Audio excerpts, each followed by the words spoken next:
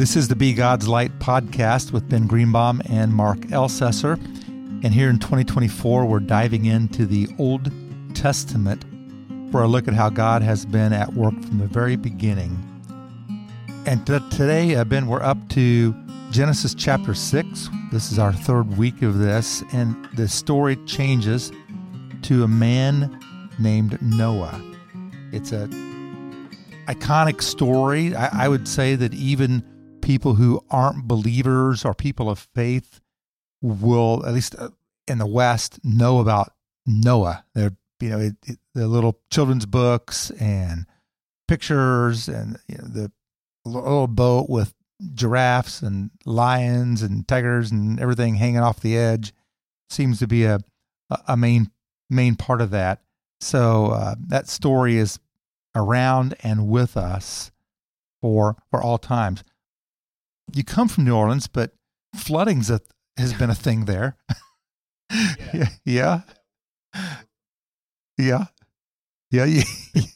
intimately familiar with flooding. Did you build an ark? No, but it would have helped.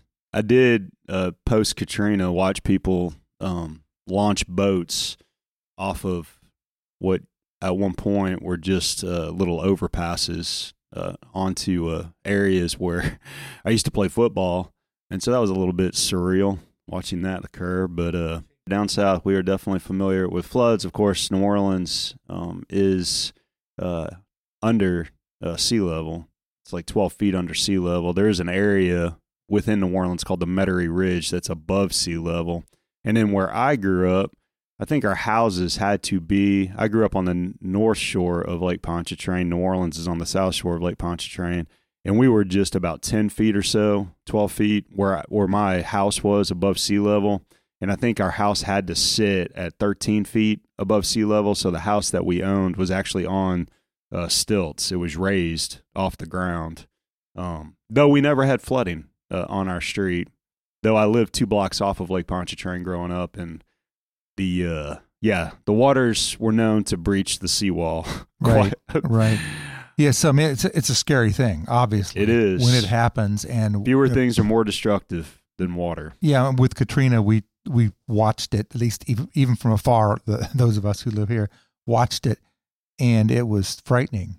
It was frightening. So this story that is told in the book of Genesis, I mean, it had to be horrific, obviously, for those who drowned in it, but even for those watching, Noah and his family who were in this big old boat watching it, it must have been horrifying to see. So a lot of times this story is sort of glossed over because it's kind of cute. We see Noah and he's in a boat, and there's some animals sticking their heads out, and there's a rainbow, and it all looks really nice.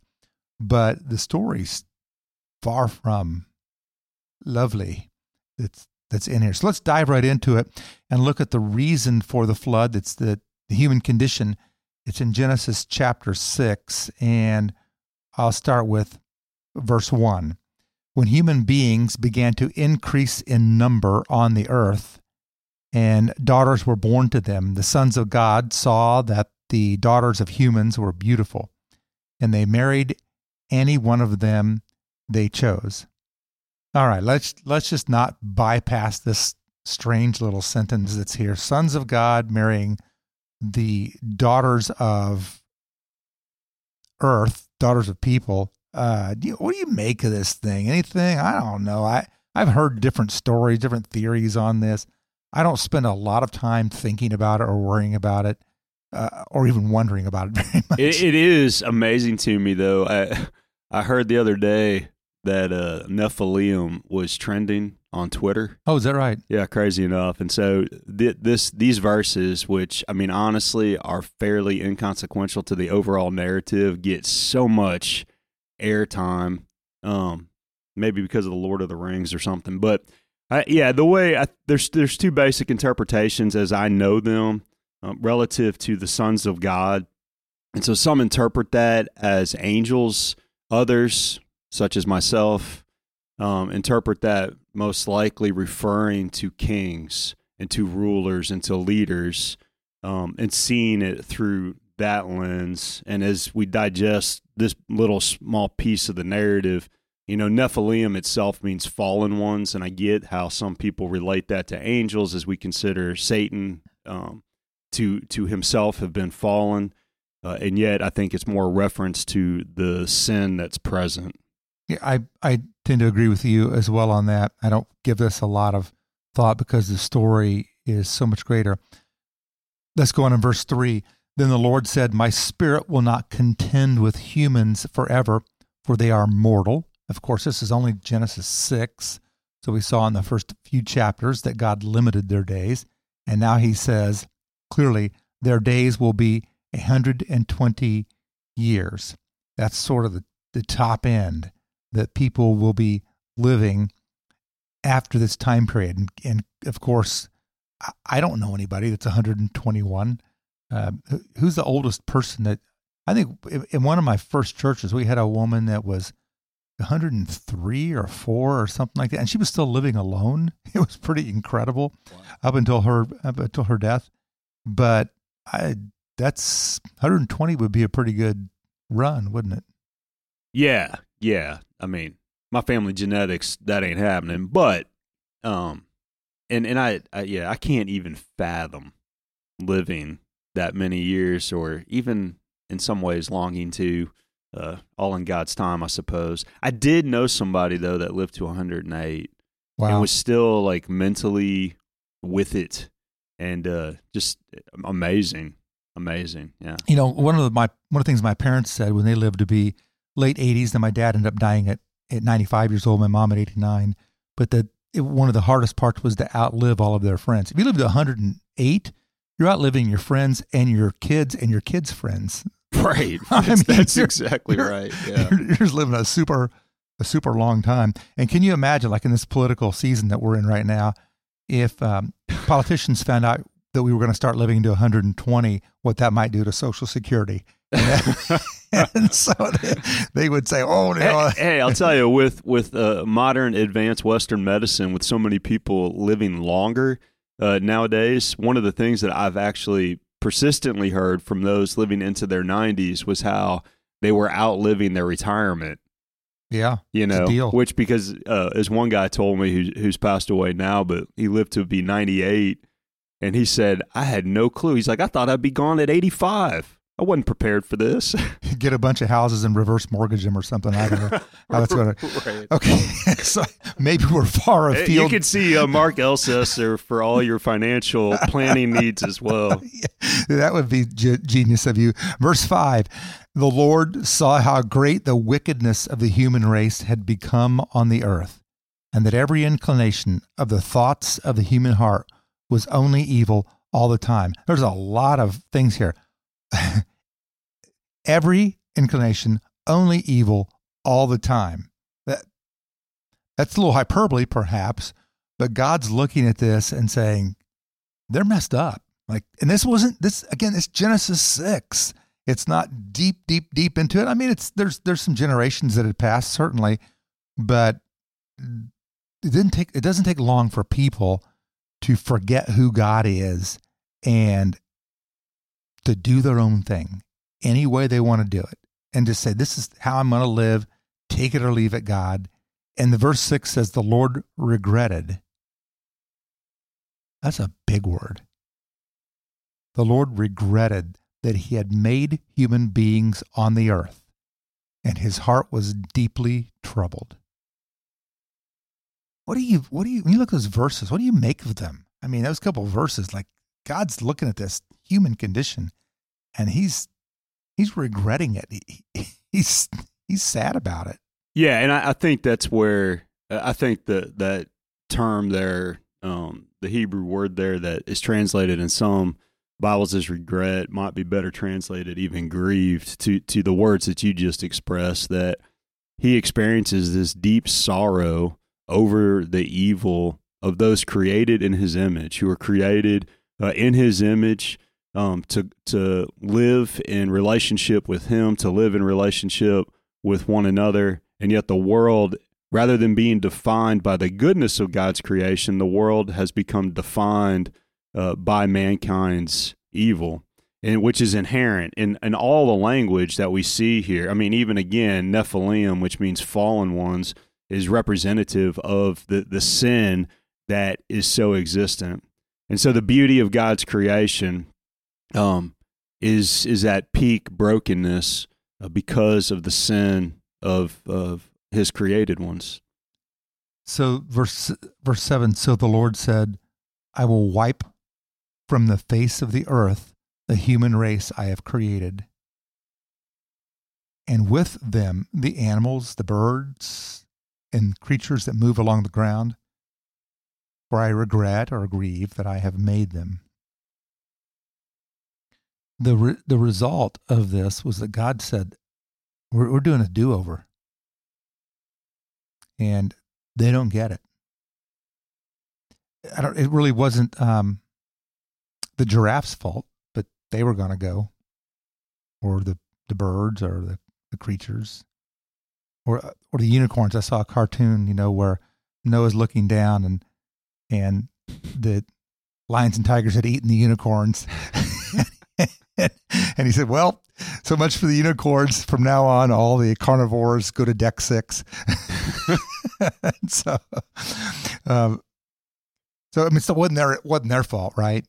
It wasn't, but was every human being that evil? Well, I mean, it's kind of what it says, but it's going to be this do-over in life for creation, and it's if you stop there in the story, it's sad. I mean, it's picked up in verse 11. Now the earth was corrupt in God's sight and was full of violence. God saw how corrupt the earth had become, for all the people on earth had corrupted their ways. So again, it's telling the story of evil and corruption, and even the hearts and thoughts of people were bad. And God wanted to start over. Yeah, and even, as we will see, with Noah and his family,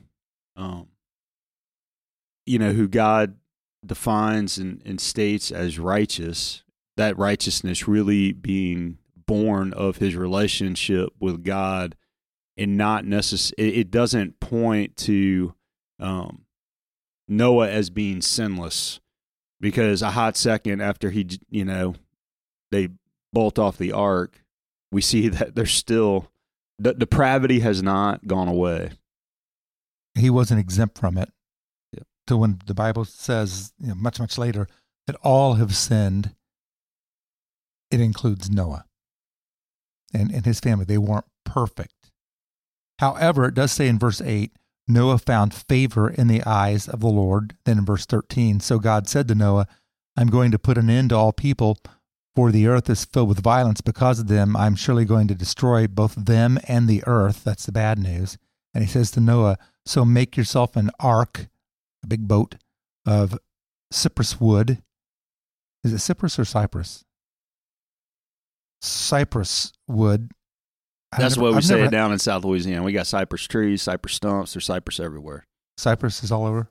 Yeah. I've never had a cypress tree. You never seen one? I've never had one. That's my brother, he'll appreciate this. He doesn't listen to the podcast anyway. He'll probably listen to this one, though. But my brother, one time when we were out fishing, there's cypress stumps in the water. And we were out fishing, and my dad allowed my brother to navigate the boat, and he ran us up on a cypress stump. And after that, my dad nicknamed him Stump. That's a great and story. so you can't read this without thinking about Andy hitting the cypress stump, and then after that, forevermore, Dad just called him Stump. Maybe it was a stump because that tree was used to build the ark. Well, it's not a possible? stump. It's cypress knees, actually. That's what they call them, because it's like the root system. This is crazy. Talk about a tangent. The cypress tree, the root system has pieces that come up through the ground that we call cypress knees, and that's really what Andy ran up on, was the cypress knee. But calling somebody knee versus stump, it's not as good. Too. You call him stump, yeah. right? Yes. So Stump's not going to listen to this? No, probably not. Probably not. Yeah, this isn't in the range of his podcast listening, probably. But I'll tell him to. He'll listen to it if I ask him to. But be careful, because we're going to get to sibling rivalry here in a week or two. So if he starts listening now, Yeah, he'd have some real good commentary on that, especially seeing as when we were younger and I was managing a pizza restaurant, I fired him not once but twice from it.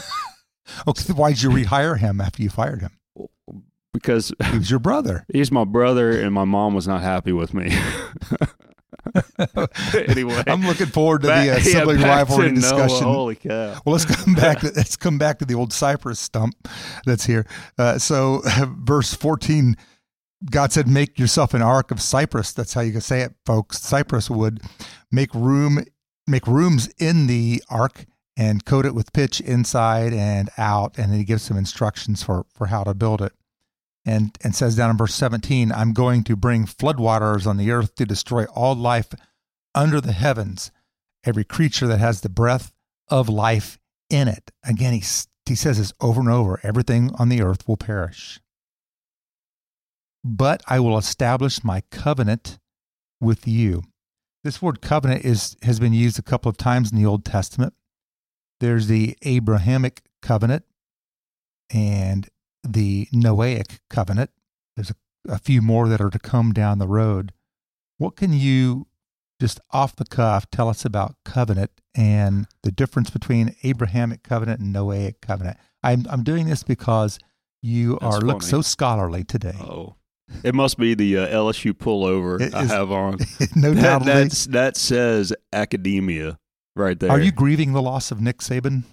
Am I grieving from his retirement? Well, I don't know. He was at LSU in the past too. He was, but I mean, every LSU fan, while they are perpetually born to despise him, also realizes that absent Nick Saban, LSU is not the program that it is today.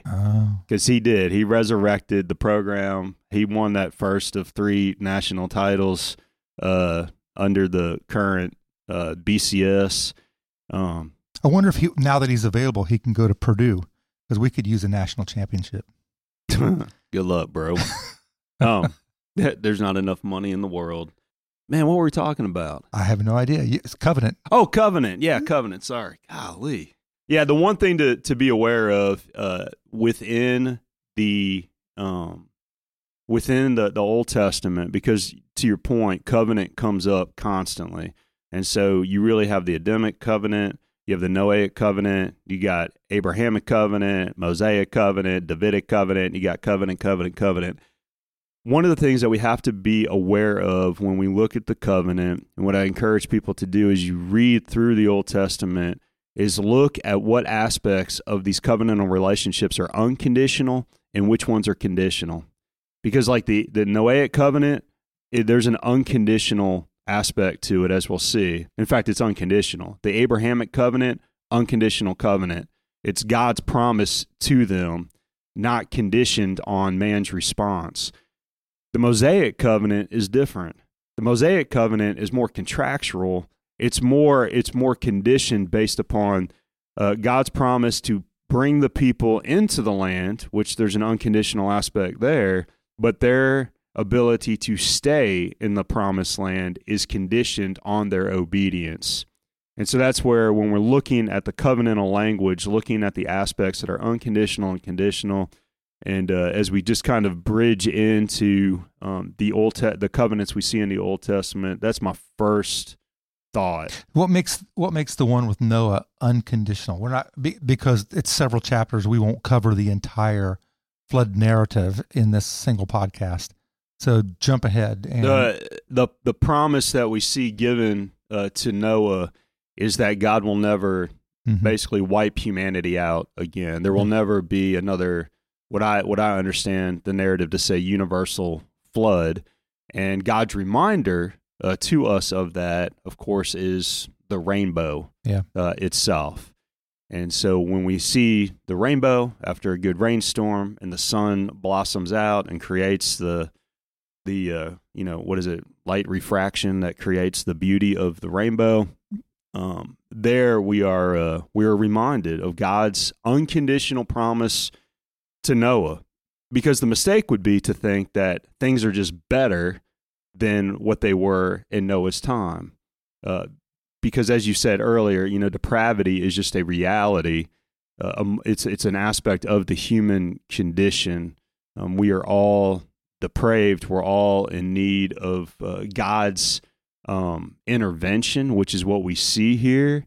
And with the flood, and we see here with Noah, we see God's gracious intervention as he preserves the life of Noah and his family, who he declares righteous. And that righteousness is really more of a declarative statement about Noah because he walks with God. And so it's almost a righteousness credited to Noah because of his relationship with God, even as we see in the narrative that Noah still has some issues. But it's God's goodness, God's righteousness. That's so right. When we see that rainbow, it's a reminder of that. Well, let's come back to the story. Again, we're in verse 18 of chapter 6. God says to Noah, I will establish my covenant with you, and you will enter the ark, you and your sons and your wife and your sons' wives. Very small group of people. You are to bring into the ark 2 of all living creatures, male and female, to keep them alive with you. 2 of every kind of bird, of every kind of animal, of every kind of creature that moves along the ground will come to you and be kept alive. You are to take every kind of food that is to be eaten and store it away as food for you and for them. And then verse 22, Noah did everything just as God commanded him.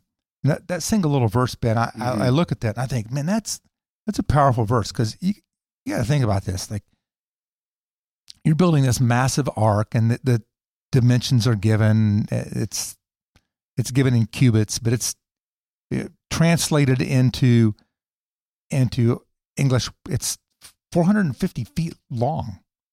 It's a football and a half field long. This is not like a rowboat. This is massive. And so he is to undertake this thing. It's going to take him a super long time to build it. And he's to undertake this thing when it's not raining.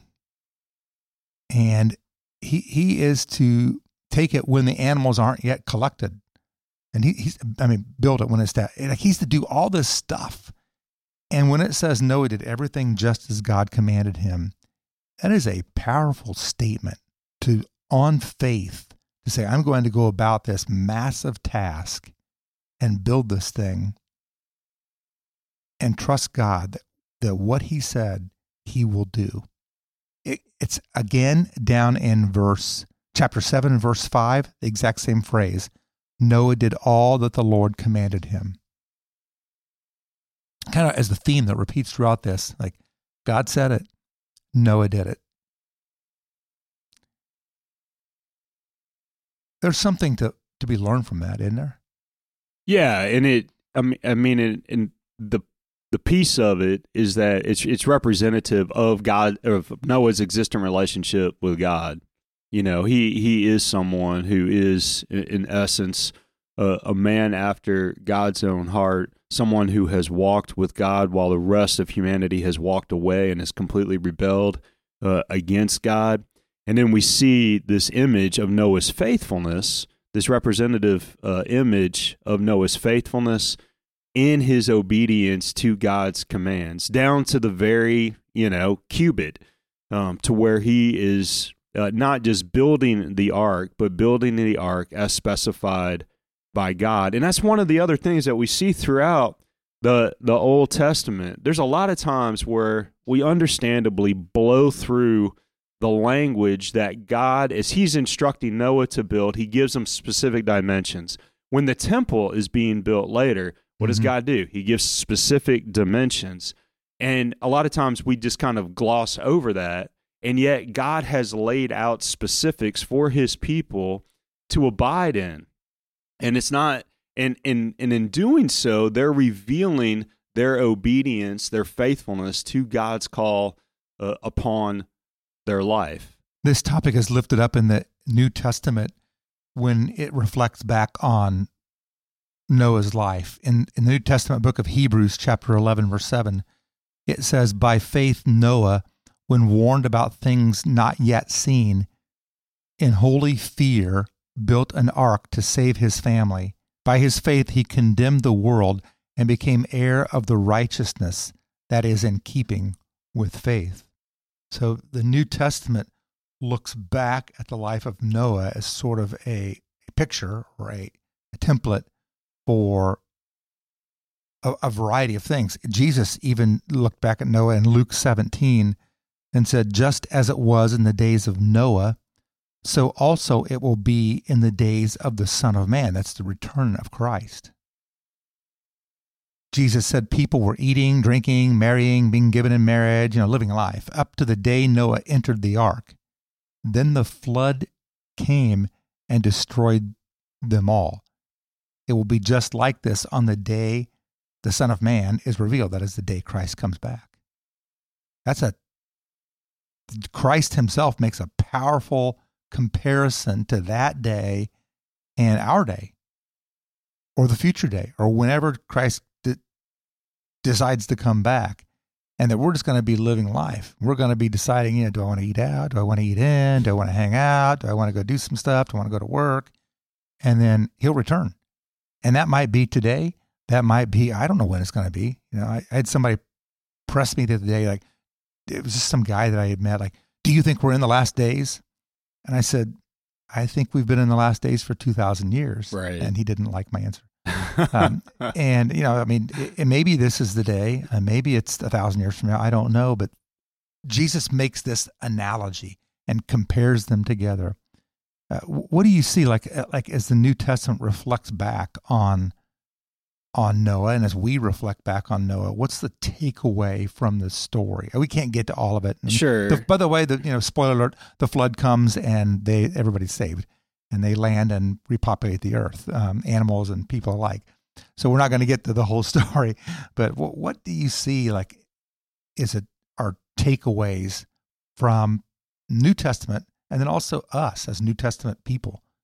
Yeah, I mean, a couple of things. I think one, it causes us to take stock of our own life. How am I living in relationship with God? Am I reflecting this obedience which is compelled by God's grace to me, that he doesn't treat me as my sins deserve, that the righteousness of Christ has been credited to me? And so how is that redemptive love compelling my life?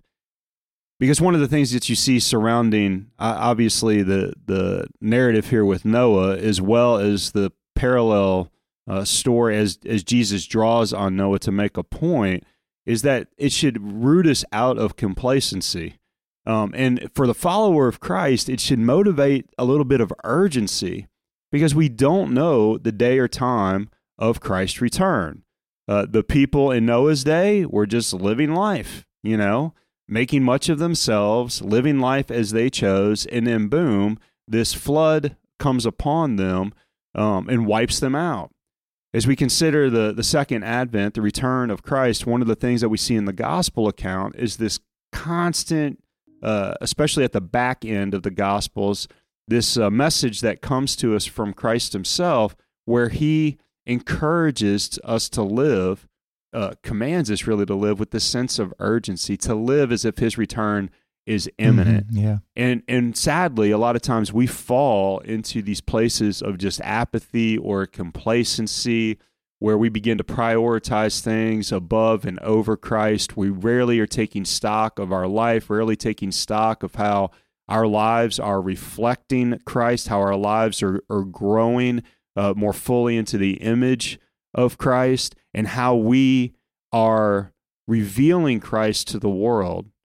And I think that that's one of the things, like when I read the account of Noah, and when I hear the words of Christ, it's how am I making Christ known in this world? And that's for me, at least, that's one of the big takeaways that I draw from this. Yeah, in connection with that, Peter in the New Testament writes this in 1 Peter chapter 3, and making this connection, he says that the floodwaters, the water symbolizes baptism that now saves you also, not the removal of dirt from the body, but the pledge of a clear conscience toward God. It saves you by the resurrection of Jesus Christ, who has gone into heaven and is at God's right hand, with angels authorities and powers in submission to him. That this story is a picture, and the modern day thing for us is that we need to go to the waters of baptism. We need to run to them. Honestly, we are called to live our lives in the death and resurrection, the ascension, the return of Christ. That is who we are as a people, and only that can save us. As in the story, only the ark saved those 8 people. Only Christ's resurrection can save us eternally. Wow, this has been a huge topic today, a good one that we've talked about. We're going to lighten it up next week and talk about Sodom and Gomorrah. How's that sound to you? I feel an illness coming on. He feels it coming. By next week, he will be unable to speak. We're going to take a look at the lessons to be learned from the story about the city of Sodom. Folks, if you want to jump in deeper, you can go to our church's website, fishersumc.org, or find the app and click on the Be God's Light link. Until next time, may God bless.